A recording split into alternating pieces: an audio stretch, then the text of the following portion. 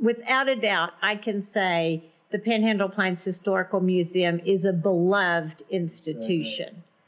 But we also have a phenomenal archives that has all of the papers of the XIT Ranch, which, you know, the XIT Ranch was used to build the state capitol. We have tremendous references about Quanah Parker. When H.C. Gwynn wrote his book, Empire of the Summer Moon, he said, there's no other museum like it in Texas. He said, this is simply, he said, you can go any place else you want to go, but I'm telling you, the Panhandle Plains Historical Museum is the best. Welcome to Why West Texas, a show about the incredible people and amazing places in our region. This podcast will tell the stories of influencers who have tapped the towering potential of the Flatlands. Winds been blowing all night long. Hallelujah, sang my song. I'll be back there, wait and see. Flatlands always home to Welcome to episode number 5 of Why West Texas. I'm Cade Wilcox, your host, and today we are joined by the director of the Panhandle Plains Historical Museum, the largest museum in Texas, located in Canyon. So, Carol, thank you so much for being with us today. I'm thrilled to be here today. Thank you for coming to Canyon. Why don't you tell our listeners just a little bit about your background and your story and your family and just all the good stuff? Well, if you've been in this area long enough, you hear lots of people who say, oh, I came to the museum on a train with my sack lunch and ate lunch in the basement. And I was one of those pioneers that came on the train and ate lunch in the basement, brought my sack lunch when I was in kindergarten. That was well over 50 years ago. And I've loved the Panhandle Plains Historical Museum since then.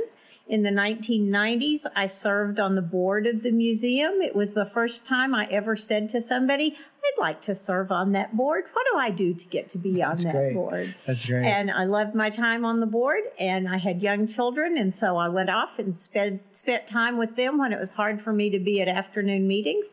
And then I came back and served again on the board in 2010 as president of the board. And then I was doing other things with the museum, volunteering in different ways.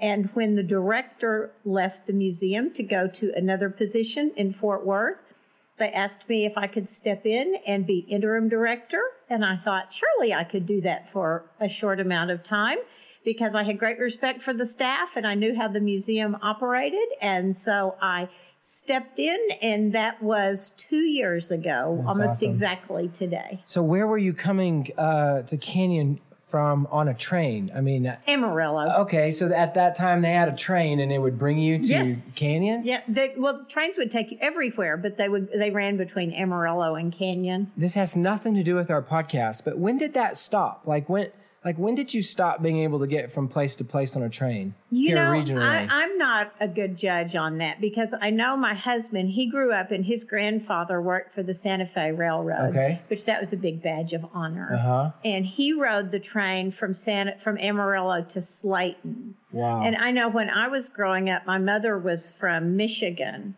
and we rode the train from Amarillo to Detroit. And that would have been in the early 60s. Okay. But I can't give you the exact date of when. Isn't that interesting? I mean, that it seems to be kind of commonplace back then and now. Unless I've just been living under a rock, I don't think there's anywhere you can get regionally on a train, is there?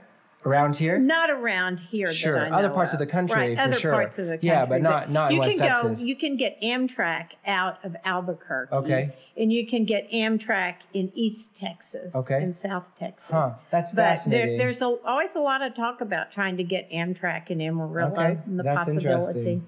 Well, like I said, they didn't have anything. It just fascinated me because it's been a long time. So you got into this current work by volunteering and you were on the board, but what gave you an early fascination about West Texas's history, about the museum itself? Like what sparked that interest in you? I think I just like a good story, and there are just so many good stories here. My grandmother came to Amarillo in 1900.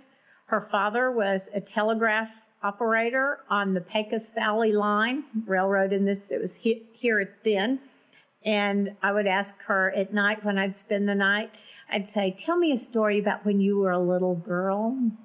So the Panhandle Plains Historical Museum just led right into hearing those stories. That's awesome. So tell me about her. You said she came here a long time ago.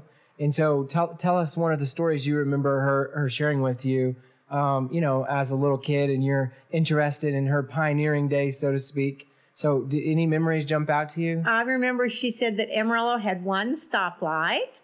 I remember that she said that her brother had a prairie dog as a pet, and that when it would rain, the family dog would go outside and get the prairie dog and bring the prairie dog inside. Oh, my. I remember just how small Amarillo was then, and when you hear a lot of the names, when you hear about Rosalie and Rosalind Cornelius, who were the first twins born here, they were friends of my grandmother's. That's awesome. That's really great. One of my favorite things to do with my grandparents was same thing, just asking about when they were kids, which is, they're both passed now. It was a long time ago, and my favorite stories were about the Dust Bowl. They both vividly remember that, and so consequently, the Dust Bowl has become one of my favorite things to read about and to study. I have big, huge black and white canvases in my office of the Dust Bowl, and so I'm sure you heard some really incredible stories. When you think about the pioneers who settled West Texas, who endured the hardships, I mean, what are some of whether they're people or whether there are time frames in our history that are most influential to you as you've been able to kind of study the Great Plains and our really unique history? Well, as far as not necessarily a time period, but as far as people, Hattie Anderson was the woman who started the Panhandle Plains Historical Society. Okay. She came to Canyon in 1921. She came from Missouri. She was a single woman. She was very well educated, and she came here to teach history. She came from Missouri. And Missouri had a very successful historical society. And at that time period, there was a big concept that people were really grasping, that was that the West was settled, that there was nothing left, that we had conquered everything, and that the West was over, and there was no more room for westward expansion. And so with that idea in mind, she wanted to start the Panhandle Plains Historical Society. And she and the head of the history department, they put the Panhandle Plains Historical Society together. And she was the driving force. And they went to Austin and they had it incorporated. And they had the organization, and it was students and professors. And they started studying history, talking about history, and their main emphasis was on collecting stories. Okay. And so they started collecting stories of the pioneers who lived here, because they really were pioneers, because this area started being settled in about the 1880s. And so they started collecting those stories, and then people started saying to them, well, I've got some things I could give you. And so they started taking artifacts. And then it reached a point where the university, which at that time was just one building, was being overtaken by all of the things that people wanted to share with the museum. And so then they came up with the idea that they needed to build a building. And by that time, it was 1929. And when they started out with the idea of building a building, things were looking pretty good. But then they took the big dive. And so the building did not open its doors until the 14th of April, 1933. And we have pictures of people streaming into the building. And it makes me so happy because we just celebrated on April the 14th, 2018, 85 years from the day that the museum opened. We celebrated the 85th anniversary of this building. And Hattie Anderson, the woman who had the vision for this building and for the Historical Society, her two great nephews were here to celebrate the anniversary. And we had people streaming in the door. So it was a great day. That's really cool. I don't know if our listeners are like me, but, I can't say I know how a museum works. I don't know how a museum is funded. I don't know how you determine, what you take and what you don't. Just give us some insight. I mean, because this is like a legitimate organization. You have staff. I mean, it has to function. And so tell us a little bit about how a museum works and, how it all kind of comes to life. One of the things that helps people understand this museum is if you look at the name on the front of the building, it says the Panhandle Plains Historical Society Museum. And she started the Panhandle Plains Historical Society, and what she wanted to do was capture the stories of the Panhandle Plains. And a lot of times people think we are just the Panhandle, but we are the plains. We extend into New Mexico, we extend into Oklahoma, we extend up into Kansas, and we extend almost down to Lubbock. And so we're telling the story of that region. So when people come to us and they say, I have this wonderful saw that was in the garage that belonged to my great-grandfather, and he used it to chop wood in upstate New York, we say, thank you very much, but that doesn't really pertain to us. Yeah. But when someone comes to us like they did just this week and says, I have stories that go all the way back to the beginning of Canyon, and a quilt that's been in our family since the early 1900s and was made by somebody who lived here in Canyon, we say, bring it on, and we will look at that. But somebody brings something to the museum, and first we have to establish if it's relevant to this area, and then we have to see what we have and what they have. And we have over 2 million items that belong to the museum. So if you have a treadle sewing machine that you'd like to give us, we'll probably say, thank you very much for thinking of us, but we already have a lot of treadle sewing machines. If you have a uniform that's from World War II, that's somebody who lived in this region, who was in the Army, we'll probably say, we have a number of Army uniforms. But if you say, I have an uncle who was from Stratford who was in the Coast Guard, unusual as that might be, we'll say, we need a Coast Guard uniform. That's great. That's really cool. So what does your staff look like? I mean, what is your staff made up? Like when you get certain things, what's the process look like in terms of what you go through to determine if that item is truly unique or something you don't already have? I mean, what does that look like? I'll start out by saying we have a very small staff. We have a staff of 17, which compared to many museums, that's a very small staff. And our very small staff puts out a tremendous amount of work. But we have a person who's named the registrar. Her name is Maggie Malone. And she is responsible for keeping track of something that comes into the museum. But the decision on if we're going to take something that someone offers the museum, first it goes to the curator for that area.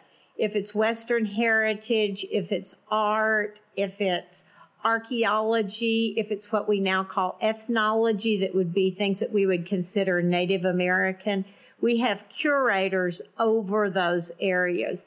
And we do not have many curators, but they cover a number of areas.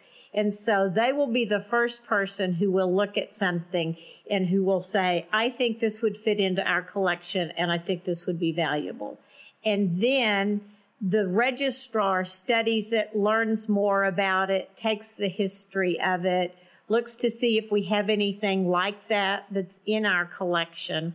Then there's a meeting where all of the registrars meet, or the registrar and all of the curators and the archivists, they meet and they talk about what this item is and if we need this and if it's relevant to the museum.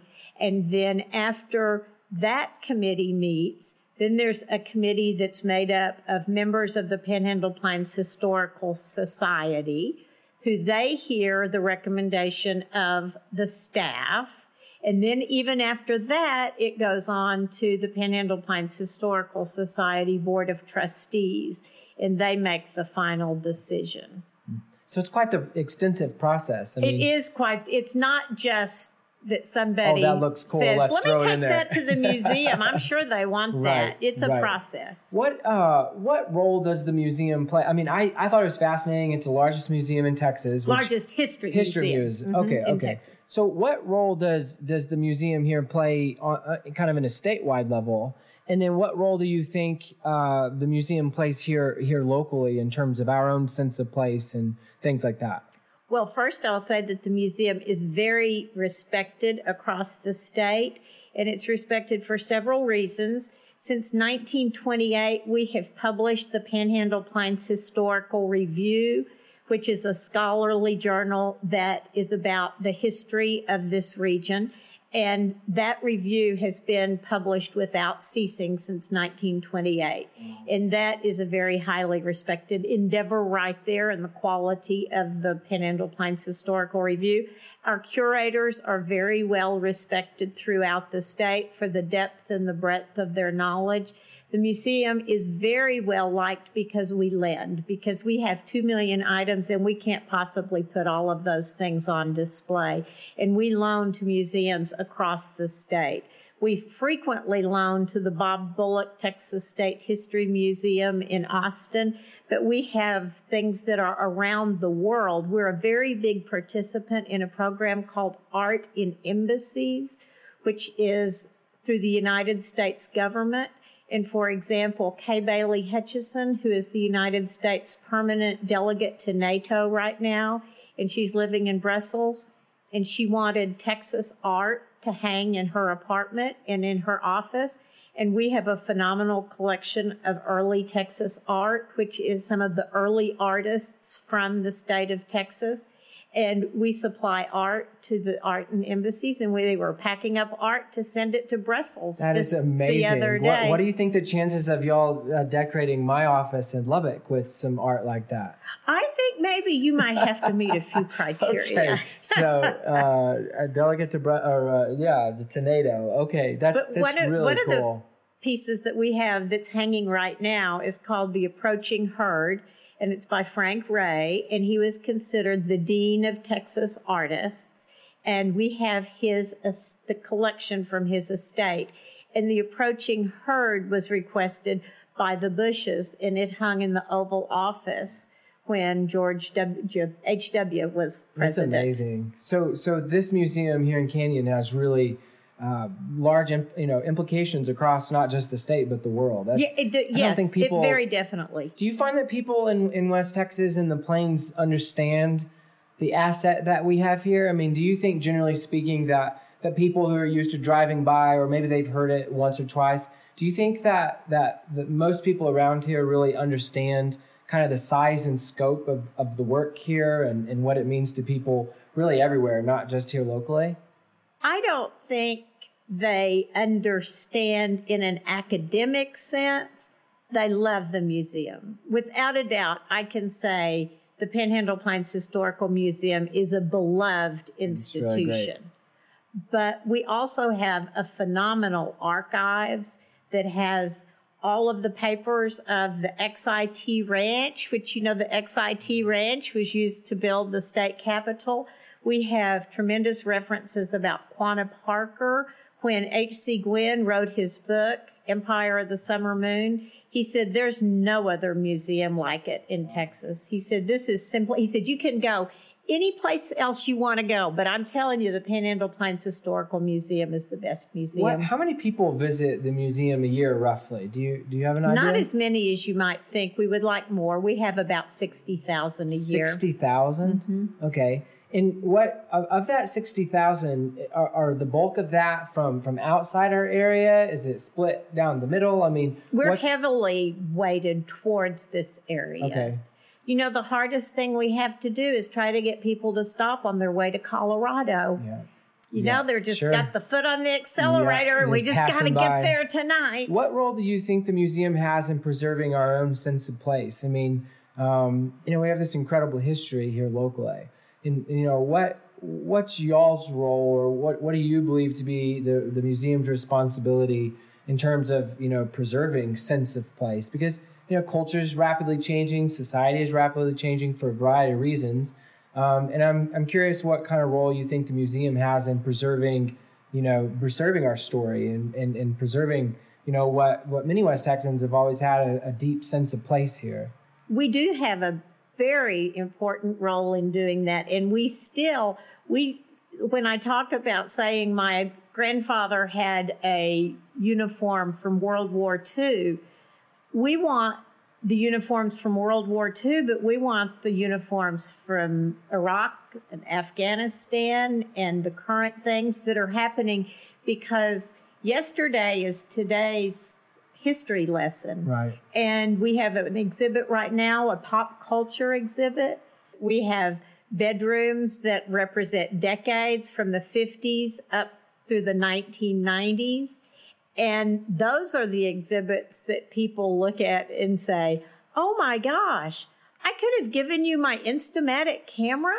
I could have given you my flip phone.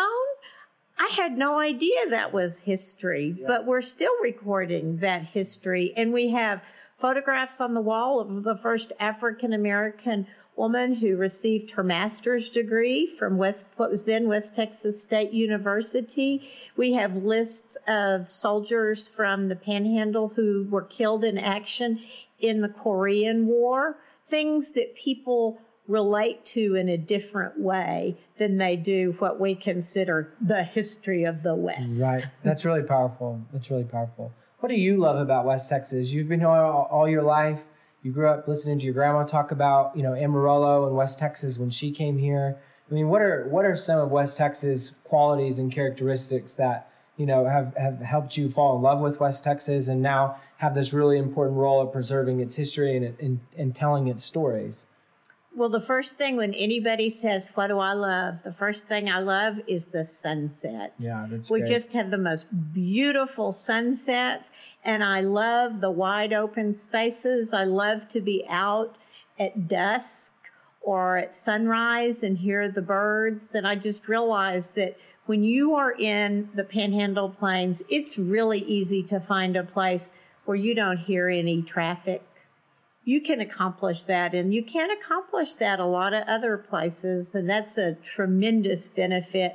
But I'm fascinated by the concept that people in this part of the country have a can-do attitude, because I think they know that if they don't do it, it might not get done. Yeah, that's powerful and very true. And your museum is full of those stories, right, of the pioneers who saw a tremendous opportunity when a great deal of people wouldn't have seen any opportunity. Exactly. And so I'm glad you brought that up. Well, it's been really great for us to be with you today. Really appreciate your time. I kind of have a lightning round for you, and it's All just right. one word answers here. But where's your favorite place to eat in West Texas? Oh, gosh, I have so Everyone many. Okay, yeah, favorite place to eat in what Canyon happens. right now would be Barrel and Pie. Okay, I had that for lunch today, so I'm glad you brought that up. Queso or guacamole? Oh, guacamole. Okay. We're not getting any quesos here recently. I can't believe it. I'm a Well, queso if you ask my guy. children, I think my They children would say go queso? for queso. Okay, that's good. Mexican food or good old steak? Steak. Steak. Favorite music? Oh, Bob Wills. Bob Wills, there you go. That's great. And last one, favorite movie of all time? Oh, my goodness, Gone with the Wind. Gone with the Wind. That's a great one. Really appreciate your time. Thanks for the great work you're doing here at the museum and to all your staff. I mean, this is a real treasure of West Texas and the Plains, and so we hope you'll keep up the good fight and keep doing great work. We really appreciate you. Thank you, Cade. Flag